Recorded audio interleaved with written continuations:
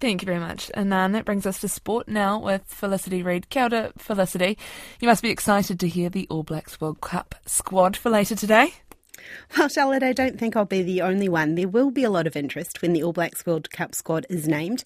And while the majority of selections are fairly predictable, there will be some players who will be unlucky to miss out, and others who might be considered fortuitous to have made it.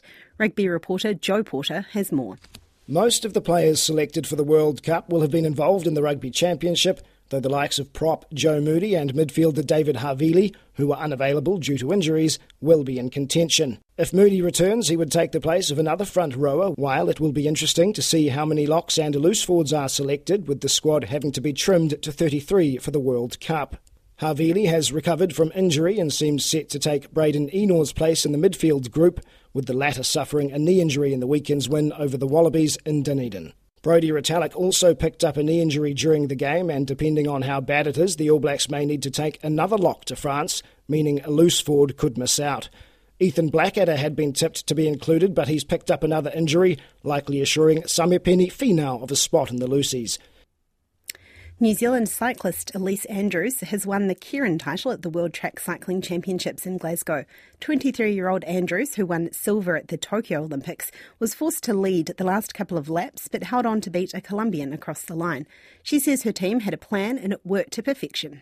This has been a dream of mine for a really long time. It's my first elite rainbow jersey, and the last one was in second year juniors in 2017. And so, I've been pushing for this one for a really long time, and super proud that I can bring it home to New Zealand this year.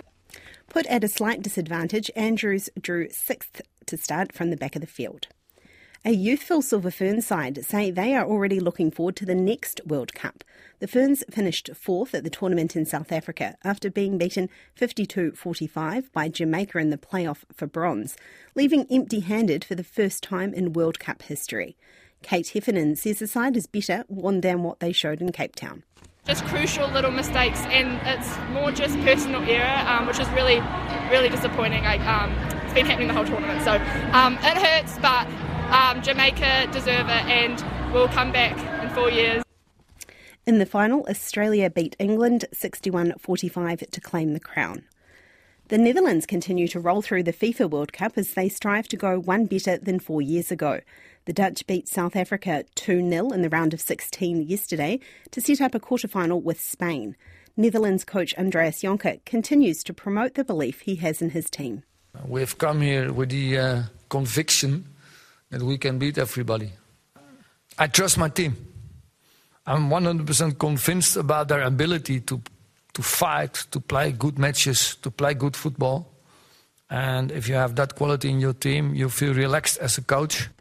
Sweden beat the USA in a penalty to set up a quarter-final with Japan. Tonight, England play Nigeria and Australia play Denmark. New Zealand driver Scott McLaughlin has finished second in the latest round of IndyCars in Nashville.